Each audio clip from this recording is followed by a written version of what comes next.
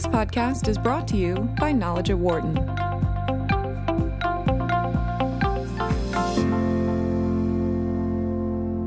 Welcome back to the Knowledge at Wharton podcast. I'm Rachel Kipp, Associate Editorial Director of the Knowledge at Wharton website. 10 years ago, the most forward-thinking companies were just starting to dive into the potential of data and analytics. Since then, brands have moved from using analytics to answer what customers are doing to exploring the how, why, and what they're doing in the future. Along for the ride has been the Wharton Customer Analytics Initiative, which is celebrating its 10th anniversary this year. We have 3 Wharton marketing professors here to talk to us a little bit about that evolution. First, we've got Wharton marketing professor Peter Fader, who is one of the founding directors. Pete, thanks for being here. Always good to talk to you, Rachel. We've got Eric Bradlow, who is the other founding director and is also a current co-director. Eric, thanks for being here. Always excited to talk about WCAI. And we've got Raghu Iyengar, who is a current co-director. Raghu, thanks for joining us. Thank you for having us. So, Pete, we'll start with you. When Wakai launched 10 years ago, can you describe a little bit the environment that it was launching into and what were some of your key goals? Sure. I think it's important to give the backdrop because even though the initiative started 10 years ago, the idea started about a decade before that. That had been doing a lot of work in the primarily in the music industry, serving as an expert witness for Napster and just seeing the dysfunction that was and to a large extent still is the music industry. And I vowed as the new century came around to say we're going to bring some rigor and accountability and just Wharton smarts and goodness to not just music but movies and television and publishing and just media and entertainment in general. And it was a frustrating few years as we pounded on the doors of all the different M&E firms trying to get them to participate until it was 10 years ago when our founding donor, Art Bilger, said basically, if you keep the M but drop the E, I'll give you a whole bunch of money. So we basically said, let's drop a primary focus on entertainment, make it more about media. And that's when Eric and I started the Wharton Interactive Media Initiative, WIMI. And that's what really got things going. And maybe Eric can pick up the story from there. Sure. Eric? Yeah, the only thing I would add to what Pete said was actually it turned out 2 to 3 years later, that became actually a limiting name as well. Because while it was the right decision for Pete and I at the time, because, again, interactive media, digital advertising was the most advanced area of analytics, as we started growing to other industries, pharmaceuticals, telecom, et cetera, they're like, well, we're not in the interactive media business. And so it's actually, Pete and I did it on a date that we would always remember. On 1/11/11 there you go. is the date that the Wharton Interactive Media Initiative no longer existed, and it became what we know now as the Wharton Customer Analytics Initiative. And it was the right change because today we work with companies from all industry verticals, from healthcare, telecom, nonprofits, consumer packaged goods, et cetera, because everyone has the need for analytics and the use of data in that way. Right. Everybody has a lot of data, increasingly a lot of data that they're dealing with. Now, Raghu, can you talk a little bit about how do you guys see companies' views of this data and analytics technology evolving? So I think there has been a change in the sense that when Eric and Pete started this company, this organization 10 years ago, there were many companies out there who were kind of looking outside to see what are other academics doing, what are other best practices. What has also happened is there's a lot of stuff happening inside different companies. So in some sense, what you see now is that there are many companies who have their own analysts. They're thinking about, what are the problems they want to solve. At the same time, there is a limited bandwidth. Their analysts can't work on everything. So that's where I believe that our organization comes in and still act as matchmakers to talk about, how those companies can, in some sense, leverage all the different academics, other students that we can matchmake them with. And Eric, you had something to add? Yeah, I would add 2 things to what Raghu said. One is the way Pete and I have always described WCI from the beginning is we're the PhD bench strength most companies wish they had. And the good news is a lot of companies still want that. But building on Raghu's point, the set of companies that have kind of very little analytics capabilities is shrinking. And it's a good thing. It's shrinking fast, which is one of the reasons why, and my second point is, we've kind of broadened the mission of WCI. From when Pete and I started WCI, it was really about research, and research was the centerpiece. And research is still the centerpiece. We're a research center. However, now that companies have gotten much more sophisticated in their use of analytics, we've started broadening what we do at WCI to go on to, of course, students, alumni, executives, etc. Now, Eric, because like you say, the barriers to having analytics technology, the barriers to being able to analyze this are lowering and it's becoming cheaper to be able to have this technology, what are some of the sort of non-tech soft skills that become really important to do this right? Yeah, it's a great question. I actually, in a recent article in Poets and Quants, I actually talked just about that issue, which is, matter of fact, Pete and I had this discussion a long time ago. I'm glad that our dean's office has agreed and has kept it this way today. We're a business school. Now, what does that mean? It means that if what we were going to do, let's imagine we only cared about training people in analytics. Well, you might say, well, why doesn't Wharton have a master's in analytics program? I think, and Pete thinks, and Raghu thinks, it would be a big mistake for the Wharton School to go down that path. What every company wants is someone that knows business, has the softer skills, but also knows analytics. If you want to think of it, we always talk about this Venn diagram. On the one side, you have people with business knowledge. Well, there's a lot of graduating MBAs. Not as great as Wharton's MBAs, but there's a lot of graduating MBAs.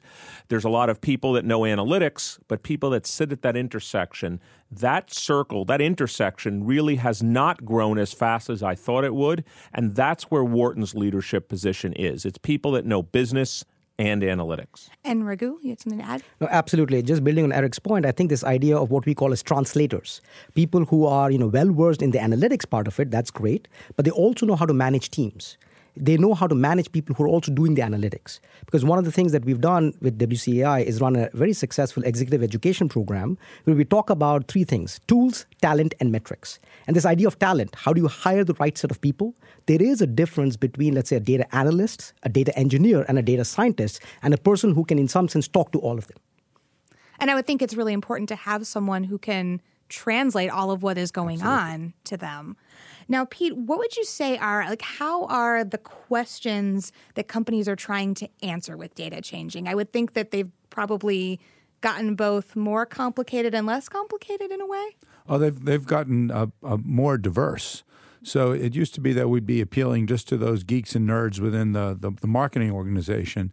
But we're seeing that analytics is a great way to break down some of the barriers, and we're seeing just genuine conversations happening between the marketing folks and the CFO's office and R&D, talent management, and so on. So we're seeing a greater diversity of the questions that people are asking. We're also seeing just a greater sophistication of the skills that they have. So it used to be, can we do this for them?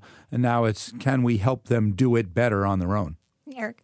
I was going to say, I think, first of all, I like Pete's answer, but I think Pete's being extraordinarily modest here. And let me say why.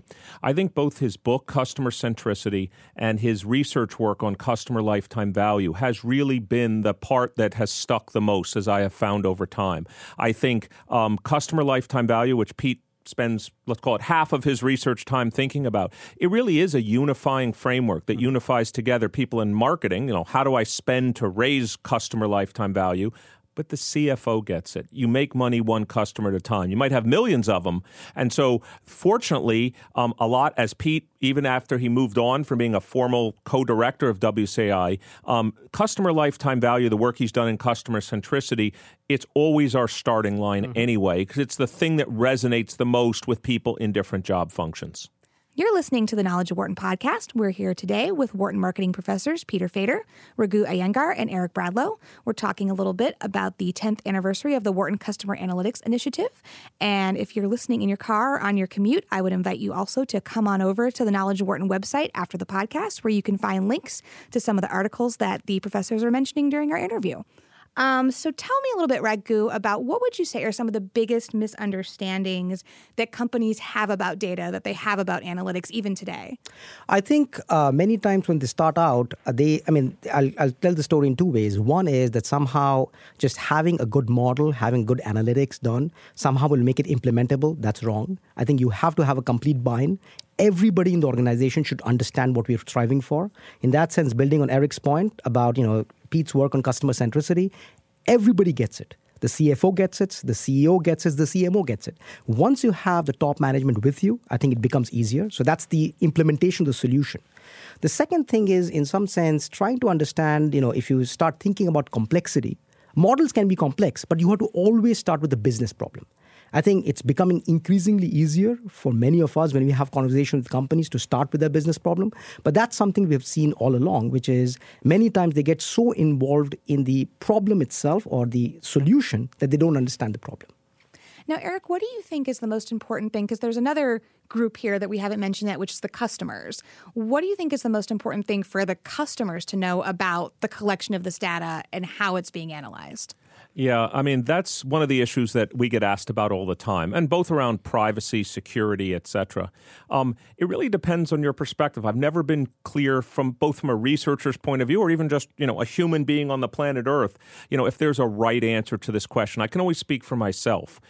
I'm thankful that customer analytics exists because I like better recommendations when I go to websites. I like targeted emails. I like targeted ads. Now, I understand the cost of that means my data is shared, and so I understand that. But again, I actually think it gives me, the customer, I save time, I save money, and it actually broadens the types of things that I get exposed to. So from my point of view, but I understand from a societal point of view, and actually it reminds me of a story.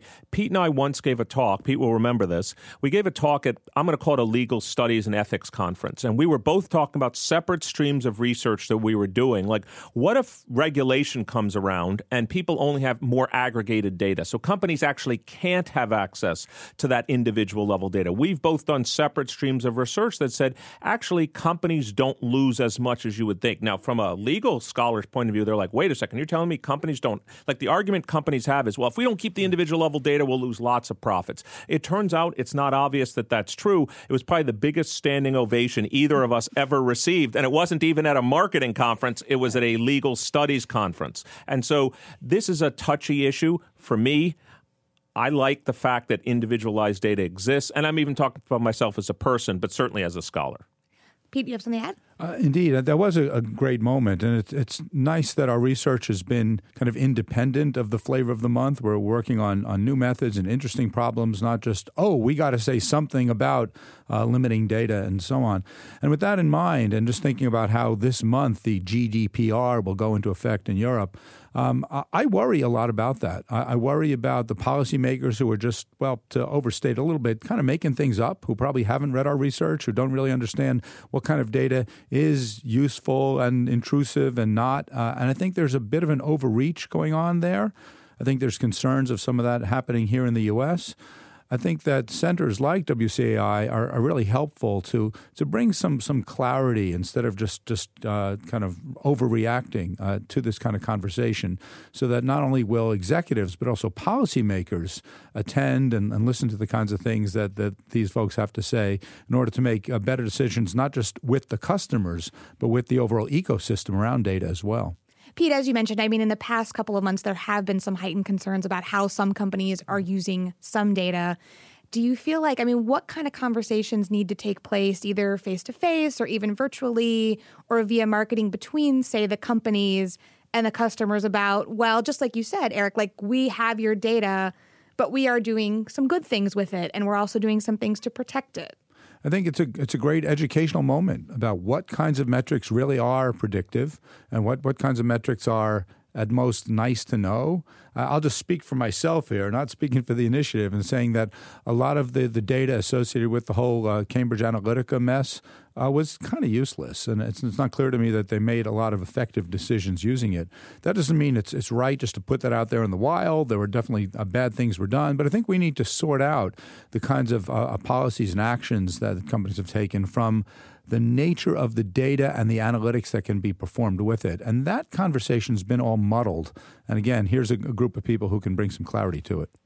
Yeah, the thing I was just going to add to what Pete said is one of the things, if people go on YouTube, they can see my video on this. Actually, I also did a Knowledge at Wharton and a lifelong learning talk about this, what I call better data, not big data. So when I hear what Pete was saying, which I fully agree with, people assume, they're collecting all of this stuff. That just has to be bad. As Pete pointed out, which I agree with, most of it is not actually predictive of anything. Therefore, they're collecting, in some sense, a lot of big, useless data. And actually, one of the things I've been thinking about for a long time is what are the kinds of new data sources that companies will be able to collect that will actually be both valuable for the firm but also possibly better for customers. And Raghu, what do you think some of those So might I think be? these are great points. I think also from a customer's perspective, they have to also start thinking about what are the benefits that they're getting, tangible benefits. It could be, like Eric just said, customized emails, customized ads, and so on and so forth. But also, what are the costs? So it's very transparent to them how their data is being used. In some sense, is it being used as a collective? Is it being used with personalized information? How is it being used? What is it being used for? Who is the end user? Is this data being sold to other people? All of these are important conversations to have now, especially thinking about in the future, there might be less of this data. So how can we extract most information at the least cost to consumers? You're listening to the Knowledge of Wharton podcast. We're here with Wharton marketing professors Eric Bradlow, Raghu Iyengar, and Pete Fader. And we're talking a little bit about the evolution of data and analytics, marking the 10th anniversary of the Wharton Customer Analytics Initiative. Now, Raghu, to get a little bit onto some of the developing technologies that might make a big difference here, with the Internet of Things and connected appliances and households, companies are increasingly being able to collect data at or near the source. So somebody makes a purchase, right away they know things. Somebody gets something out, opens their fridge, right away we know about it. Yes. So what type of implications does this have for firms and also the end user? Okay. I think the one straight away, of course, is this issue of privacy in some sense. I mean, that's a given in the sense that if you are, quote unquote, in situ and you're suddenly getting an email as soon as you leave a store, clearly there is a lot of implications from the point of view of privacy. But at the same time, I think there is this issue of benefit and cost. Some consumers may actually be okay with that because they understand that this data is being collected. In other words, there is heterogeneity. I think it's important for marketers to understand that not every customer is the same. Even things like personalized marketing may work for some people and may not work for others. So thinking carefully about new ways of collecting data, but also understanding that not all customers can be treated alike is very important. Mm-hmm. Now, Eric, another thing that's going on right now is that the emergence of AI and machine learning is also meaning that sometimes the data and the analytics they're being created for robots to assess. In addition, humans are never seeing them. So what does that mean for the development of the space? I think there are lots of different, what I would call rote tasks that computers, artificial intelligence machines and stuff can actually replace. In some sense, at the end of the day, we need things that are scalable and automated. That's true. But at the end of the day also, there's still going to be an art to it. And so I'm actually not one of those people that believe that all of the area of analytics is going to be replaced by artificial intelligence and computers making those decisions. Because again, I think there's still domain area knowledge that won't be trivial. And in some sense, it has to do with, if you want to get semi-technical for a second, there are always going to be interactions between the consumer and the context that you can't measure that easily and directly. You can't just measure it by if you'd like a statistical term, a four-way interaction between these variables or some complicated decision tree that's trying to model how the consumer's making a decision. But wouldn't it be great if, in some sense, all the decisions that can be made in a large-scale automated way are made in that way? And that leaves us humans who have limited capacity actually spending time on those more subtle and difficult decisions. Sure. That's how I view it. Now, I have a question for all three of you, and we'll start with Pete, which is, what do you expect to be the major trends in customer analytics over the next decade? What's Wakai going to solve next? Well, let's again go back to our roots and say that the tagline for the initiative, when Eric and I were setting up, was the idea of people doing things over time. That if we can watch who's buying what or interacting with whom or with the website, can we make statements about who's likely to do what next? But it was always about behavior, and still to a large extent it is. I think I could say for all three of us, most of our research is about watching what people have done and projecting what they're going to do next. But the really cool stuff coming up is the stuff that isn't necessarily behavior, neuroscience. And when we were first setting up, it was kind of Star Wars, far out there. This will never happen. But man, oh man, is it happening. And it's happening fast and it's happening well. And of course, it's happening right here at Wharton. So once we can really get inside people's heads and once we can really integrate what people are seeing and thinking and planning, it brings a whole new dimension to the kinds of data that we have and therefore the kinds of analytics that we'd want to use and the kinds of decisions that firms would make. Great. And Raghu, what do you think the next big thing's going to be? Just to complement complement what Pete said. I think two directions. One is, of course, when you think about broadening the scope of analytics, so one is neuroscience. Another potentially is even looking at culture within organizations, which is, can you quantify that? So that's one other one. And the third one is not just about just the diversity of applications, but what can Wakai do for it? It is training the next generation of people to handle those kinds of problems. We think, quote unquote, our tagline, learning by doing. We will have access to all these wonderful data that can help train the next generation of translators. And Eric? Well, so Pete did mention our tagline, people doing things over time, which stayed today. It's still our tagline. I like to use a different quote, though, which is, if you think about the famous expression about marketing, what's marketing? It's delivering the right product to the right person at the right time. And I've always said, at least in the last 20, 30 years, we've been able to do two of those. We reflect heterogeneity. Got that. We can make product recommendations because of your purchase history, but the right time we were unable really to do. And so to me, the next 10 years, just my opinion, spatial data and people's geospatial position is going to be big. So whether that's where are you located in a shopping mall, et cetera, in some sense, the same way that we track people online and people are retargeted based on where they are online, we're going to be able to do the same thing out in the physical world. So I think geospatial data, which imagine attaching that. Pete and I have done some work on in-store tracking. Imagine taking someone's physical location and appending it to their transaction history. Now, all of a sudden, you have the ability to do targeted marketing, but based on where you currently physically are. And I think that's going to be a big part of the future. It's going to be amazing to see where we'll be 10 years from now when we're talking to you guys again. Thank you so much for being here today, Pete, Raghu, and Eric. And you can find all of Knowledge at Wharton's podcasts and articles and more on our website, which is knowledge.wharton.upenn.edu. You can find all of our podcasts on Apple's podcasting app and your other favorite podcasting apps. If you like what you hear, please leave us a review. It really does help like-minded folks find the podcast. Thanks for listening. For more insight from Knowledge at Wharton, please visit knowledge.wharton.upenn.edu.